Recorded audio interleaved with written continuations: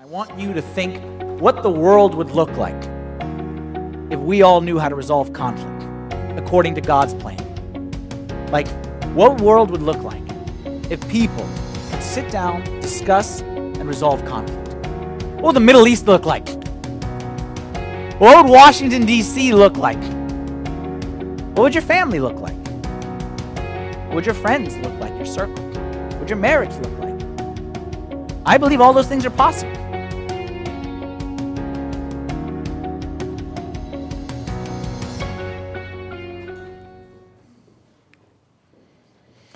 Good morning, everyone, and welcome to The Well here at STSA, where we are in part 4 of a series called Relationship Hacks, where, as you see up there on the screen, because starting relationships is easy, but fixing them is not. So what we're doing here in this series is each week we are looking at a different relationship hack or a way that we can solve some of the most common problems that exist in relationships. Because as I said, starting is always easier than fixing, and this applies in everything in life. If I have a car in front of me, I know how to start it. What happens when something goes wrong and the sound, I don't know what to do to fix it, but I know how to start it.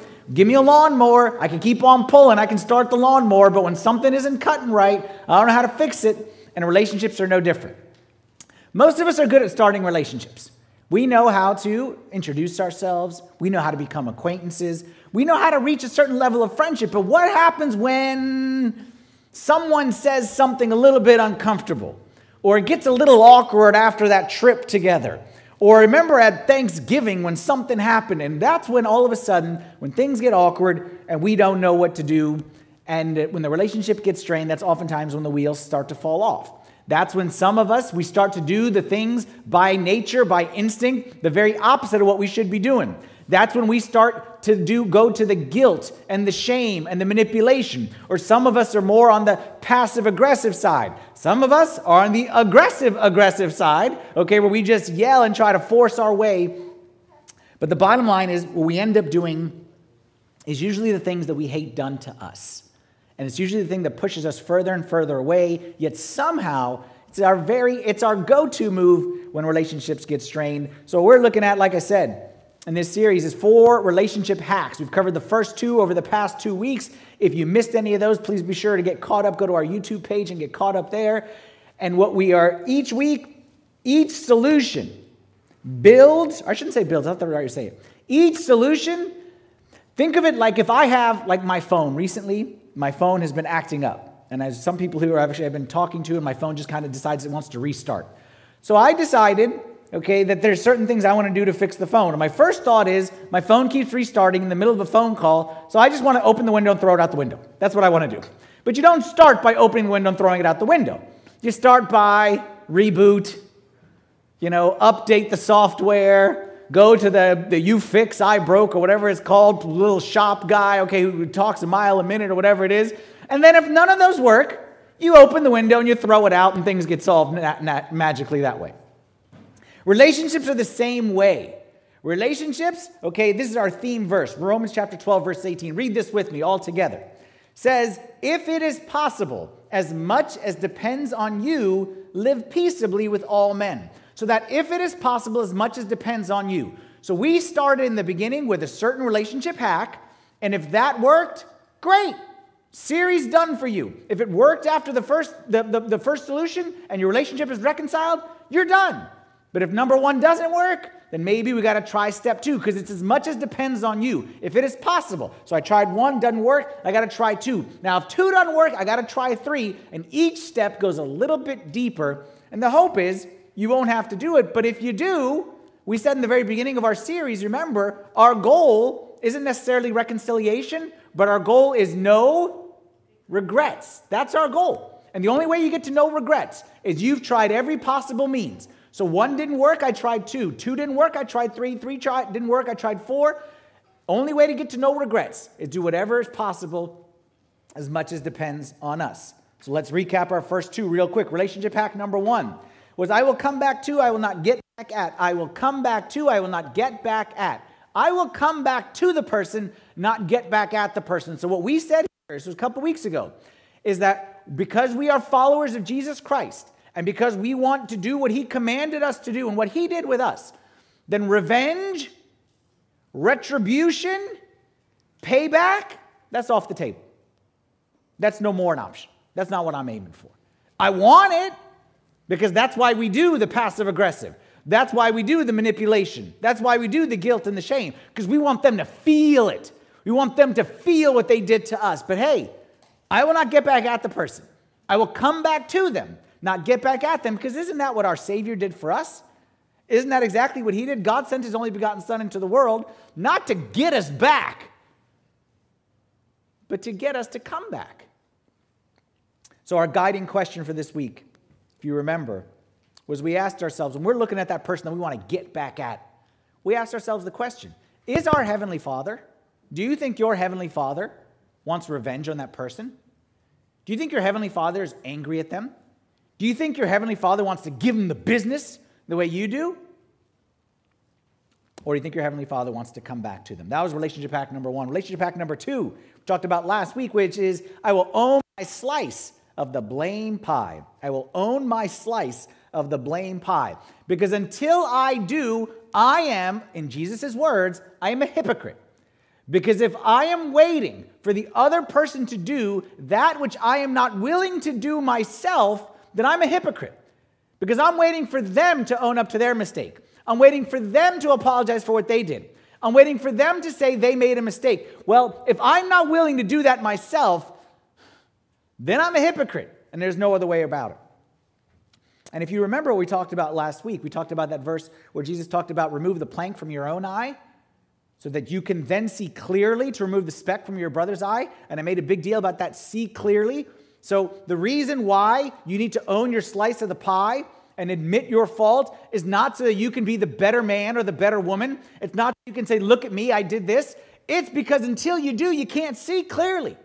You're misreading the whole situation because you got this big old plank in your eye, and obviously you can't see clearly. Just this past week, I had a little situation with one of my children, the girl. It's always the girl. Not always the girl, but me and my daughter are very similar personalities. Okay, if you guys remember, like the colored personality type, the temperaments are both reds. Okay, so reds love, but yeah. So we had a little situation, and it was so minor. All of our fights are so minor. Like if you write it on a piece of paper, it's so minor. But it escalates quick. Red on red crime escalates quick. And because the reason it escalated so quick is because in my view, she was disrespectful. And I don't deal well with disrespect. So we were upset. And then I said, you know what? Like this is the worst part. People ask me, what's the best part of being a priest? Let me tell you the worst part of being a priest. Is when you preach something on Sunday, and then you have to apply it on Monday. That's the worst. So I said, okay, you know what? Relationship hacks, I'm preaching this stuff. I might as well try it and see if it works. So I tried it. I said, okay, you know what? Where am I at fault here? I said, God, show me my fault. And God did. He showed me that in the situation where she was clearly at fault, he showed me that I went from 0 to 60 in 2.2 seconds. The situation, she was at fault, but I escalated from 0 to 60, like pedal to the metal, and I went too fast to a too high degree of consequences and the yelling and all that kind of stuff. So what I realized is, you know what? I can imagine that's not good. I shouldn't go that fast. And once I said that, believe me, once I said it, it was like St. Paul, the scales fell off. And I said, I wonder how that made her feel. And I saw how it made her feel. It made her feel like she was disrespected. And all of a sudden, I could see it clearly. Before that, she disrespected, and all that stuff is true. But once I owned my slice of the pie, I said, you know what? She's exactly like me, and she hates being disrespected too, so she must feel that way. So I was able to go to her and explain to her, I realized I did this wrong, and this was my mistake. And I'm telling you, it's as if it was exactly scripted, but like I said, is that once I was able to do that, remember last week, remember I told you that the advice, what is the one thing that is invincible? It makes you invincible when it comes to relationship. What one virtue makes you invincible, you will never lose if you have the virtue of? Humility. Remember I told you my football coach, get low, get low, get low, the one who gets low. Once I was able to say, you know what, I was at fault here. I made a mistake. Then all of a sudden, she said the same thing. Because that's what humility does. when you own your slice, it unlocks doors that had been locked before. And once I was able to remove the plank, I was able to see clearly, apologize, and then she was able to see clearly as well. And luckily, we're back to on speaking terms, okay? For now, but the day is young, shall we say. So those are the first two relationship hacks. That was a recap. Number one, I will come back to, not get back at. I will come back to, not get back at. That worked. You came back to. You're done. You graduated. You don't need to listen to the rest of the series. Didn't work. You weren't able to come back to the person. There's something more there. Then you got number two. Own your slice of the pie and see where it is that you were at fault. And then some of you are sitting there and saying, I can't even do that. I still don't think I'm at fault. They're 100% at fault. They did. If that's you, then we're going to go to relationship hack number 3. And I'm going to tell you right off the bat, relationship hack number 3. On one hand will be the easiest of them all. But on the other hand will be the hardest of them all. It'll be the easiest because it won't require you to go talk to the other person at all. It won't require you to apologize or say you're sorry. You don't have to see them at all. But what you have to do, why it's the hardest, because you have to go to a deep place on the inside. And you may have to undo something that you've been doing for several years. Relationship hack number 3 says this: I will give up my old stories and replace them with generous explanations. I will give up my old stories and replace them with generous explanations. We said in the very beginning that, like I said, starting relationships, easy, fixing is hard. We tend to do the opposite of what we know we're supposed to do. And we know we're not supposed to do it, and we can tell ourselves, don't do this, and we can tell ourselves, this is going to be the problem, yet I'm not alone here. We end up doing the very thing, and somehow, like I'm even telling myself, don't yell, don't disrespect, don't go passive aggressive. Like we tell ourselves those things, but somehow we can't. So my question to you is why? Why is it? We know that digging in is not going to get us closer to the solution, yet we dig in. We know we should open, we dig in. We know that avoiding the other person and just waiting for them, that's not gonna solve it. We know we should approach them, not avoid them. We know we should stop, like I talked about, lecturing and convincing. We know we should focus on connecting. We know it. But why can't we do it? Why is it we can be in the middle of a tense situation and tell ourselves, don't do this, don't do this, don't do this, and then there we go and we did it? Why? Well, the answer is because when it comes to relationships, there's more than meets the eye. It's not just intellectual, it's emotional. And you know that emotions, when emotions are involved, not against emotions, I'm not saying they're bad, but what I'm saying is when it comes to resolving conflict in relationships, emotions cloud our thinking. Emotions impair our ability to make sound and wise decisions. For example, you come home from work, you had a rough day at the office. You're frustrated with your boss, you're frustrated with your coworkers, you're coming home frustrated. And you walk into the house, and it's the same house as it was that you left in the morning, and the same house you walked into yesterday. But all of a sudden now, the mess, the shoes, the skateboard, the plates, the dishes, all them plates was there when you left yesterday, you didn't say anything. All the mess was there you didn't say anything. You didn't care. So the situation is the same. The difference is your emotional state. Come on. You're driving on the road. You're over there on the Beltway. You're on 66. And you're driving and someone cuts you off. And some days, may God help that person. You are going to tailgate them and you're going to find them and their children and make sure they understand the error that they made. And some days, you're going to pray for them. Bless their heart, God. Bless them. What's the difference? What's the difference? The difference is them. The difference is me. The difference is my emotional state. Emotions color how we see situations. Emotions color how we see situations. And that's why we need to understand them. Again, some of us are more emotional than others. And some of you are sitting there saying, oh, here comes Father Anthony. He's an emotionless guy. He's going to just tell us emotions are bad. I'm not going to say they're bad. They're created by God, so I can't say they're bad. But what I will say is, if you don't understand their role in affecting your relationships, you're in trouble. We need to understand. Proverbs 16, verse 32 says this. It says, he who is slow to anger is better than the mighty. He who is slow to anger is better than the mighty, and he who rules his spirit than he who takes a city. You understand what King Solomon is saying? He's saying the mighty, the strong. No, the one who's really strong, the one who can control his emotions. The one who can rule his spirit, that's a great expression. Rules his spirit means in control of his emotions. That one is better than one who takes a city. And I'll say it this way. If you want to be successful in relationships, if you want to have no regrets when all is said and done, you must learn to watch what I'm going to use my words carefully right here. To not only control, but to overcome your emotions. You must learn, if you want to be successful relationally, to control and overcome your emotions. Now, for those of you who are saying how, that's impossible. It's impossible if you're an animal. Yes. But we as human beings, we're not animals. Animals have no step between emotion and action. If an animal is hungry, it eats. If an animal is thirsty, it drinks. If an animal is scared, it runs. An animal just responds to its emotion. But that's not us. We're not animals. We can think. We can choose to exert control over the actions that we do. We are not just like an animal just kind of tossed to and fro. But you know what? You know what our biggest problem is? Our problem is the way we speak about ourselves. We speak about ourselves in a very low way because we say things like as follows. She makes me so mad. She makes me so mad. He drives me crazy. They left me no choice. What we are doing when we say that, we're shooting ourselves in the foot because what we are saying is we have no control. It's not me. Like, I'm not mad. She made me mad. So it's not my fault. It's her fault because she made me mad.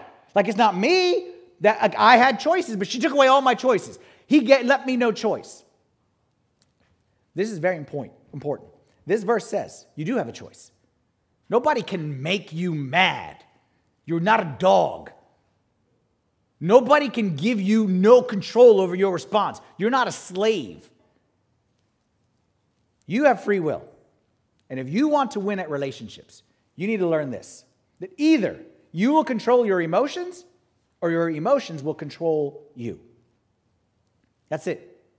If you want to be successful in relationships, either you learn how to control your emotions or I promise you, your emotions will control you. And they won't take you to a good place. For example, let's do a hypothetical situation. Let's say you have a man, let's say his name is George. Okay, and George works hard. And George takes care of his family. George, though, his one thing, he likes to watch football on Sundays. That's all the guy likes. Okay? Is there a problem? Anyone have a problem watching football? Like, it's not a big deal. So George works hard all week. He goes to church on Sunday because he's a good young man. He likes to come home and watch football on Sundays. One particular Sunday, he's watching football on the couch with his feet up. The place is messy around him. Okay, let's say maybe it was Super Bowl Sunday or something like that. He made a mess, and it's just a mess all around. And then George's mother-in-law walks in. And she doesn't say a word. She just walks inside the house, looks at George, looks at the mess, and starts tidying up. And starts cleaning up all around him. And then she walks out the door. And then George goes to his wife when she comes home and says, I hate your mother. She drives me crazy.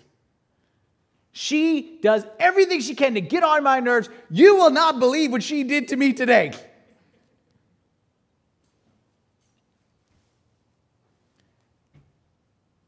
What's the problem here? Is the problem the mother? Is the mother's, let's even be more specific. Is it the mother's action, the mother-in-law, sorry. Is it the mother-in-law's action that drove George crazy? Is the act of cleaning the house something that George is morally opposed to? If it was George's wife cleaning the house, he would celebrate. He would say, thank you so much. He would appreciate it. So clearly the act of cleaning is not a bad act. Okay, so you know what? It was her attitude. It was her attitude that she was cleaning. It was her attitude. Well, you don't know what her attitude is. She didn't say anything. She just looked at you. Maybe Her attitude was, I don't want to disturb him. That's why she didn't say a word. Maybe that was her attitude, but you're guessing. Where's his problem really coming from? Where's his strong reaction really coming from? Is it from her? Is it from her action? Is it from her attitude? Or is there more to the story? We control our emotions. This is so important. I'm telling you, if you get this, we control our emotions by controlling our stories.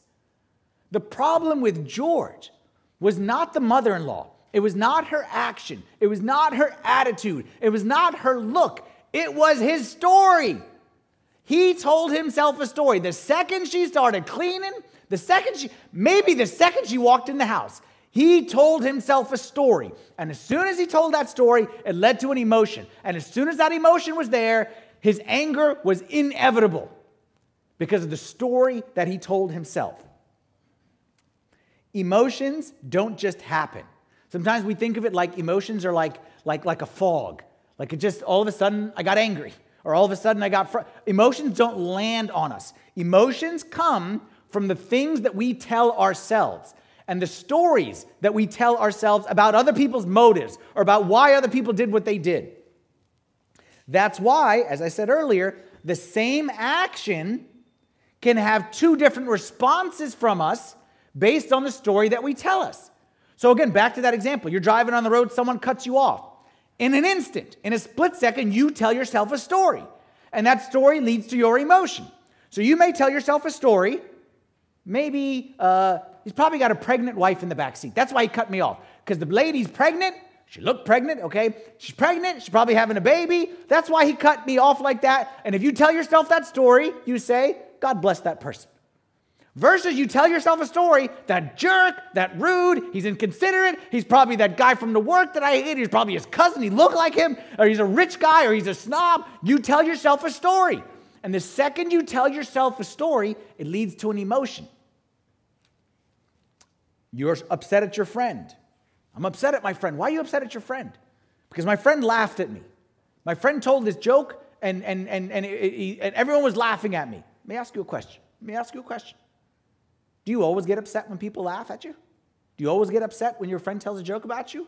Or is it oftentimes that you tell jokes about yourselves and other people tell jokes about you all the time, and this is kind of the culture that you kind of have with your friends, and it's not that big a deal, but all of a sudden when he did it, then all of a sudden it was different. Why? Because you told yourself a story. You told yourself a story that he doesn't respect me. Or you told yourself a story that he's trying to get back at me for whatever it was. It's the story. It's not the action. It's the story. Some of the people in this room, no doubt. Some people watching in Arlington there, I have no doubt about you guys, okay? The nicest people on the planet. And there's certain people, if I mention your name, they'll say, oh, that person is so kind. That person is so sweet. That person is the most humble person on the planet. But then there's other people. May God have mercy on their soul. If they looked at you the wrong way, or they said the wrong thing, or God forbid, they parked too close to you in the parking lot and scratched your car. What's the problem? Is the problem, are we schizophrenic? Do we have personality disorders? That we're one way in front of the other, one way in front of another person? Or is it that there's more to the story? William Shakespeare said this.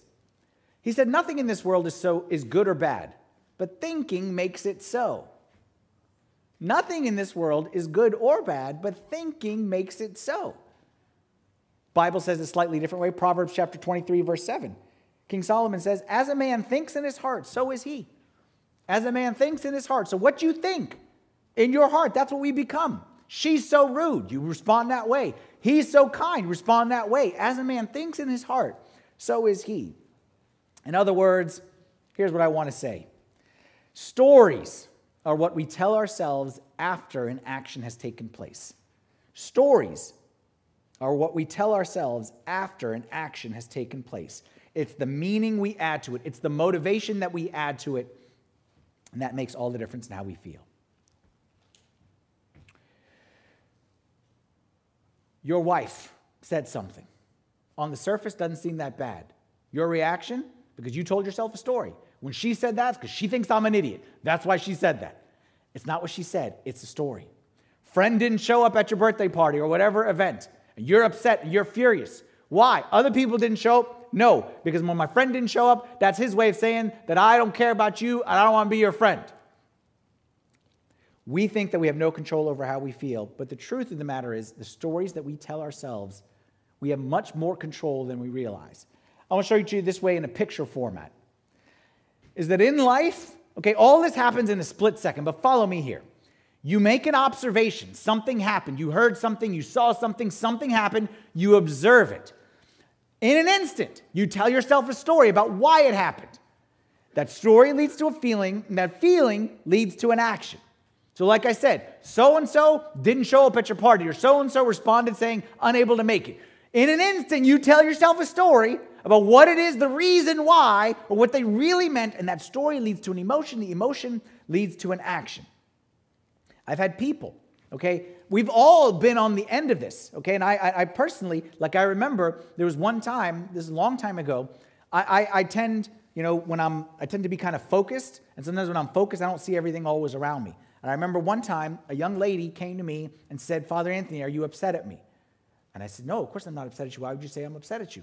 And she said, because on Sunday, and she kept asking me, and I said, no. She said, on Sunday, you walked right by me and didn't say hello. So what happened is I walked right by her, didn't say hello, and she told herself a story. And the story is that Father Anthony is ignoring me, or Father Anthony doesn't care, whatever it may be. Another person, who I'm sure it happens all the time, told himself the same story. One time a person came to me and said, hey, Father Anthony, are you doing okay? And I said, yeah, I'm fine. Why?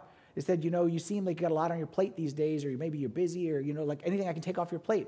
I said, no, I really appreciate that. I'm good. Why? They said, because you walked right by me in church and you didn't say hello. So I thought maybe, you got too much on your... You see the story, the same action? I walked by two people, same action. One told himself a story, so they got upset. Another told a story that I'm busy, so they were compassionate. It's the same action. It's the story that we tell ourselves. And what I want to say is this.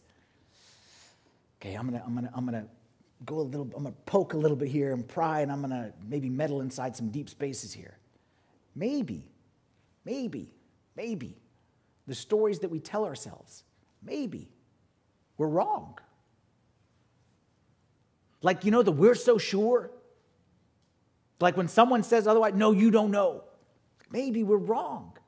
Maybe the problem is us. Maybe we've learned over time, because it's a learned behavior. We've learned to tell ourselves certain stories, but I believe there's hope, because I believe the same way we learn to tell a negative story, we can relearn. We can unlearn and relearn how to tell positive stories. And it usually happens. I'm going to give you one question to ask. And I promise you, if you are committed to asking this question, it will help you tremendously in changing the stories that are inside you. Are you ready for the question? This is a life-changing question, a relationship-changing question, if you can ingrain it into your repertoire when it comes to relationships. You ready for the question? The question is this. Is there a plausible reason why an intelligent, caring, and decent person would do this? That's the question you ask yourself. Something happens. Your wife says, your mother-in-law says, whatever it is. Before you jump to conclusions, is there a plausible reason why an intelligent, caring, and decent person would do this? Or is it they're evil? They're Satan. They're from the devil. Let's assume they're not. Is there a plausible reason why a decent person would do it? A long time ago, I read a book. It's called The One Thing You Need to Know. Highly recommended. It's not a spiritual book. It's a book about leadership lessons and things like that. It's by a guy named Marcus Buckingham. And the whole point of this book, One Thing You Need to Know, was that in every area of life, find the most important principle and be hyper-focused on that. Okay, so in every area of life, and he talks about relationships, specifically about marriage. That's what I'll focus on right here, is what is the one thing you need to know to be successful.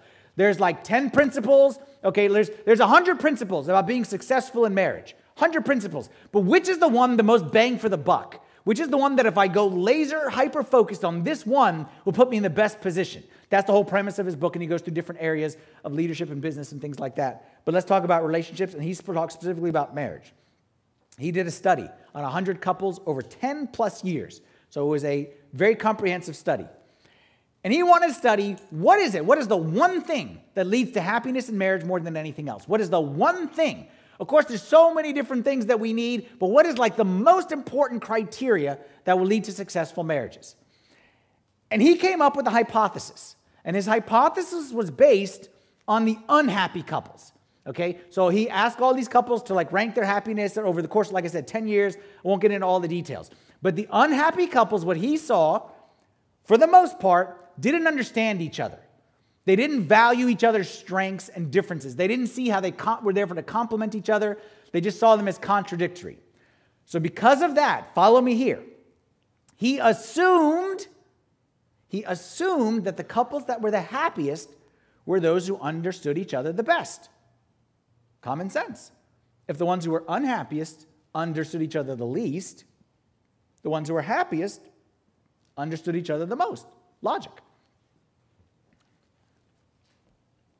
His conclusion, quote, was the exact opposite. Here's the quote. Sorry, that wasn't the quote. His conclusion was the exact opposite. Quote, my conclusion was so deeply counterintuitive that initially most will have difficulty absorbing it. His conclusion was actually not that the couples who were happiest knew each other the best. Actually, they had the most unrealistic view of each other. Let me explain. He did a survey. Okay, and in the survey, it was like, okay, husbands, give yourself a score on how kind you are and how patient you are and how compassionate, whatever, like all these virtues. Give yourself a score, 1 through 10. And then he would go to the wives and say, give your husband a score on those same characteristics. How kind is he? How compassionate is he? How patient is he? And then vice versa. Wives, give yourself a score on these. Husbands, give your wife a score on those same virtues. Did you know that the couples that were the happiest were the ones where above more than anything else, the couples rated each other higher on those virtues than they rated themselves? Meaning what? Meaning the husband said, yeah, on patience, I'm a 5. The wife said, on patience, he's actually a 7. The wife would say, yeah, on compassion, I'm not that good. I'm only like a 4. And the husband says, on compassion, no, my wife is an 8. The couples that were the happiest were actually the ones that didn't have the most realistic view. They were the ones who had the most unrealistic view of each other. And you're sitting there saying, Father Anthony, you're talking crazy talk. Let me tell you what the guy said. Again, it's not a spiritual book. It's not a marriage book. It's a book about, it's just studies. It's just science right here. And he says this, in the happiest couples, the wife rated the husband more positively than he did on every single quality. Again, in the happiest couples, the wife rated the husband more positively than he did on every single quality. It goes for husband and wife, but he's talking specifically about the wife here. For some reason, the wife in a highly rewarding relationship consistently credited her husband with qualities that he didn't think he had. Are you following what that says? The husband is saying, I'm like a 5 at best. And the wife is like, no, my husband is like a 7 or an 8. She consistently viewed him higher than he was. Those are the happiest couples. He goes on. And so over time, listen to the words he uses. My positive illusions. I'm going to come back to the word illusion because it sounds to me like story. My positive illusions create an upward spiral of love. My illusions give me conviction. My conviction leads to security. My security fosters intimacy. My intimacy reinforces love. You get what he's saying? He's saying that what we tell ourselves about others influences how we feel about them. And how we feel ultimately determines how we act towards them. And he's saying those that are the happiest in life tell themselves stories about others that they may not even be true.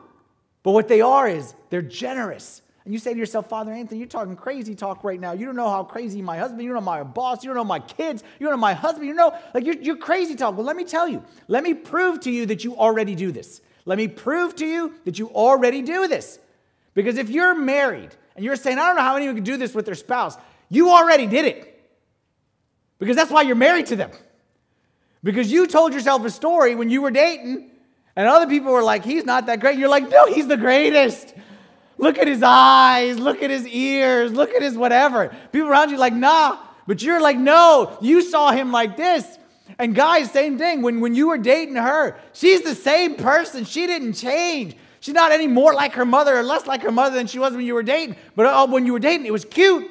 It was fun. Somebody cares about me. Somehow the cared about me in dating turned out nagging me when we're married. Somehow the impatient, when we were dating, he wasn't impatient. He was spontaneous. That's what it was when we were dating, right? That's what it was. Keeps going. He says, putting these conclusions together, this controlling insight can serve as the one thing you need to know about happy marriage. Find the most generous explanation for each other's behavior and believe it. And he's talking about marriage, so I'm talking about all relationships. Find the most generous explanation of each other's behavior and do what? And believe it. So he's not impatient. He's just very focused. She's not insensitive. She's just honest. He's not bald. He just got a good luck charm on the top of his head. I know it sounds delusional, but I'm telling you, the ones who are succeed in relationships, these are the ones who are able to see other people's weaknesses, to see other people's flaws, and to give the most generous explanation possible. And in case you're saying, this is crazy, you know who else said the same thing? St. Paul said the exact same thing in a slightly different way. A couple weeks ago, we were looking at Romans chapter 12. That's the passage where our theme verse from Romans 12. Romans 12 is all about relationships. It's all about different ways that you be successful and be Christ-like in relationships. Let me show you some of the verses from Romans 12. Let love be without hypocrisy. Bless those who persecute you. Rejoice with those who rejoice. Repay no one evil for evil. Do not be overcome by evil, but overcome evil with good. Romans 12 is all St. Paul saying, you got to go above and beyond when it comes to relationship. You got to be Christ-like, and he gives all these examples. But do you know what comes at the very beginning of Romans 12, which sets the foundation for all of these things? Where St. Paul is saying, if you're going to do this, if you're going to rejoice with those who rejoice, if you're going to bless those who curse you, if you are going to love without hypocrisy, then you need to do Romans 12 too, which is the foundation, which is do not be conformed to this world, but be transformed by the renewing of your mind. You see what St. Paul is saying? Saying if you're going to fulfill all those commandments, it starts here. It starts with your stories. It starts with changing the stories that you tell yourself. Because as long as you tell yourself that story, as long as you're unwilling to be generous with your explanation, you're never going to be able to love. You're never going to be able to forgive. You're never going to be able to be kind. You're never. Because the stories that you keep shooting yourself in the foot with. So again, we are going to give up our stories. This is our relationship hack for the week. We are going to...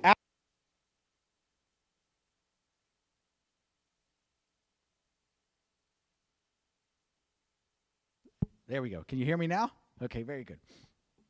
The microphone, when it sees me getting excited, it gets excited too. The question we're going to ask ourselves is this. Is there a plausible reason why an intelligent, caring, and decent person would do this? We're going to be transformed by the renewing of our mind, and we are going to, when we're tempted to judge, get angry, when those stories start popping out, we're going to ask ourselves, is there a reason, a plausible reason, why a decent, intelligent, caring person would do this? And let me tell you again how I know that you know how to do this. Because you do it actually every day. Do you know who you do it for? You do it for yourself. You're late to work. You're late to a meeting. You're late to an event. It's because you know what? You're being responsible with your other commitments, and you want to be diligent and not leave the house until you're responsible. The other person, selfish. They only care about themselves. You gave yourself a plausible reason because you're a caring, you're an intelligent, you're a decent person. So of course you're not selfish. You gave yourself that excuse. A friend doesn't ask about you. They're selfish. They're uncaring. You don't ask about someone else, I'm giving them space. Just giving them space.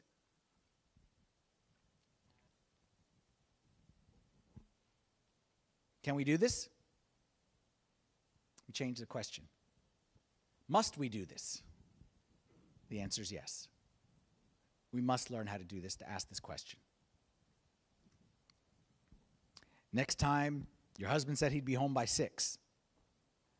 And it's 6:20 and he's still not home. Before you jump to conclusions, you ask yourself this question. Is there a plausible reason why an intelligent, caring, and decent person would do it? Or is the only possible reason he doesn't love my family, he doesn't love the family, he doesn't love me, he doesn't love the kids, I married the wrong person, my mother-in-law was right, she was right. That's the only explanation. Or is there a plausible reason why an intelligent, caring, and decent person might be 20 minutes late to an event? Your boss passes you up for that promotion. And right in your mind, it's because he's sexist. It's because I'm a woman, he's sexist, he's chauvinist, and all this stuff. Okay. But is there a plausible reason why you wouldn't get that promotion? Is there a plausible reason why an intelligent, caring, and decent person would do this? Maybe the fact that the last time he gave you a project, you were 10 days late for the deadline.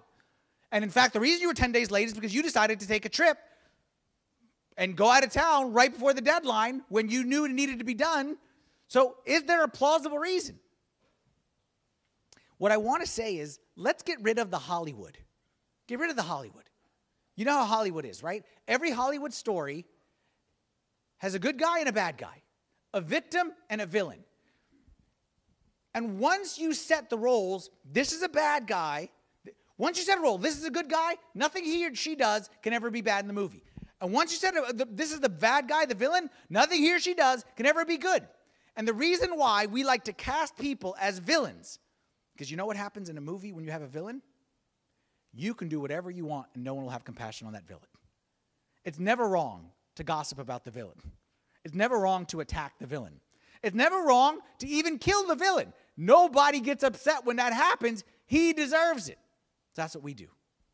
We label our boss as a villain. We label our spouse as a villain. We label our mother-in-law as a villain. Because once we put the label villain on them, justify whatever behavior you want. Say what you want, do what you want. It's all justifiable because they're the bad guy. Nobody cares. Nobody has sympathy for the bad guy. But there is one person who has sympathy for that bad guy. You know who it is? Jesus said this in Matthew 9:36. When he saw the multitudes, he was moved with compassion for them. Why?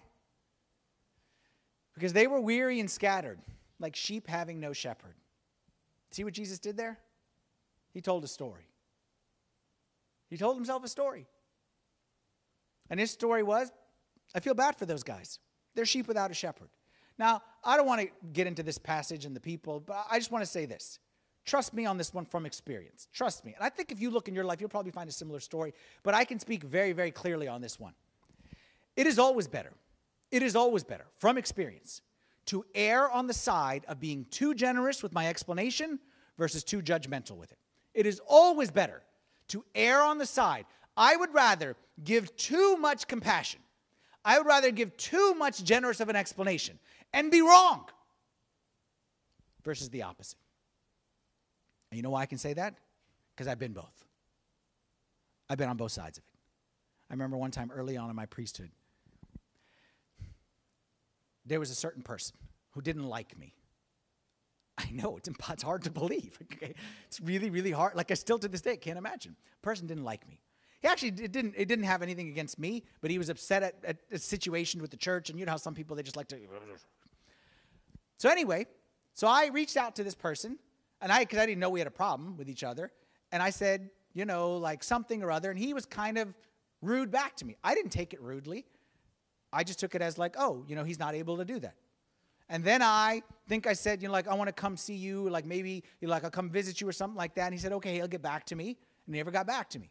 And I think like I followed up like a month later, and he was like, oh, it's just busy, and like something like that. And I took it like, you know, wow, he must really be busy.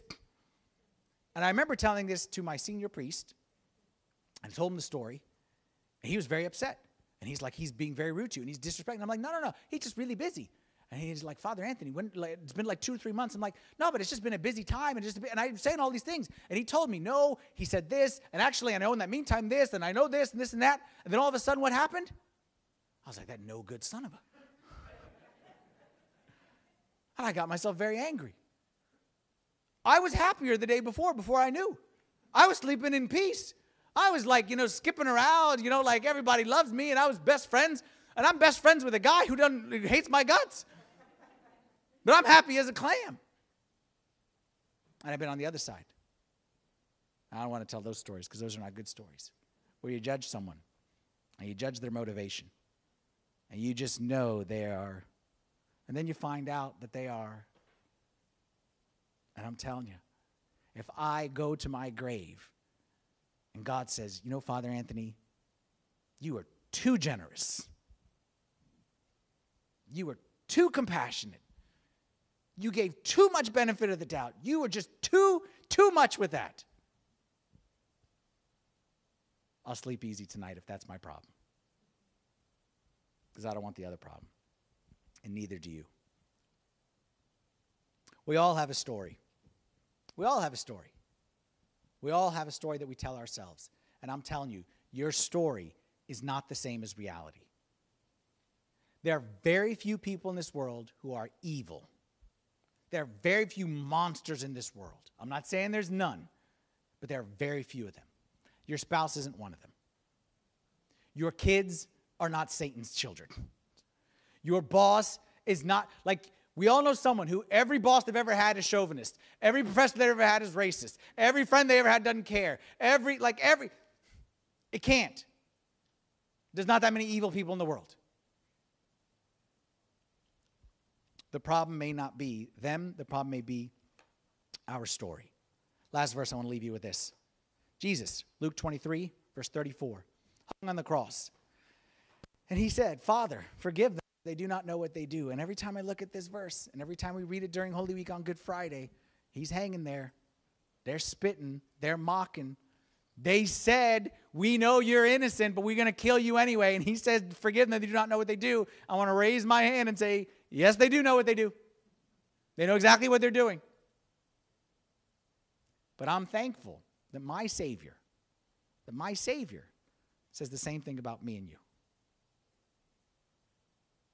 He doesn't smite us down with the lightning, even though we deserve it. He looks at us, and he says, forgive them.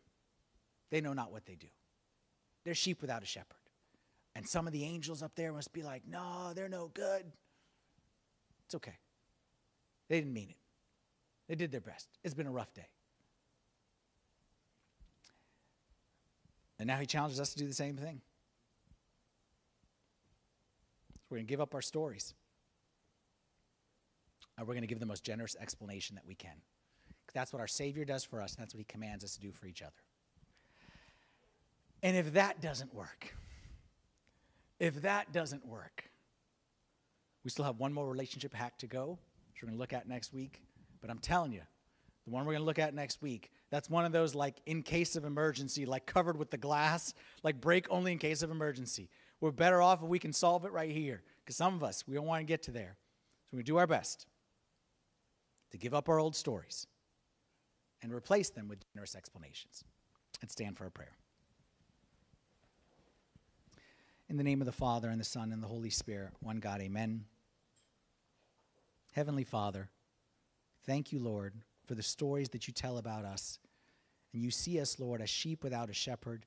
And you pray for our forgiveness, even though you know and we know, Lord, that we don't deserve it. Lord, help us, especially those of us who really struggle here, Lord, with some deep-seated stories that we've been telling ourselves for years. Help us, Lord, to uproot them and to give generous explanations for others and their behavior. And we know, Lord, that when we do that, we'll start to live a more peaceful and joy-filled life. We pray this in the name of your Son, Jesus Christ, with the intercessions and the prayers of all your saints. Hear us as we pray thankfully, Our Father, who art in heaven, hallowed be thy name. Thy kingdom come, thy will be done, on earth as it is in heaven. Give us this day our daily bread, and forgive us our trespasses, as we forgive those who trespass against us. And lead us not into temptation, but deliver us from the evil one. In Christ Jesus our Lord, for thine is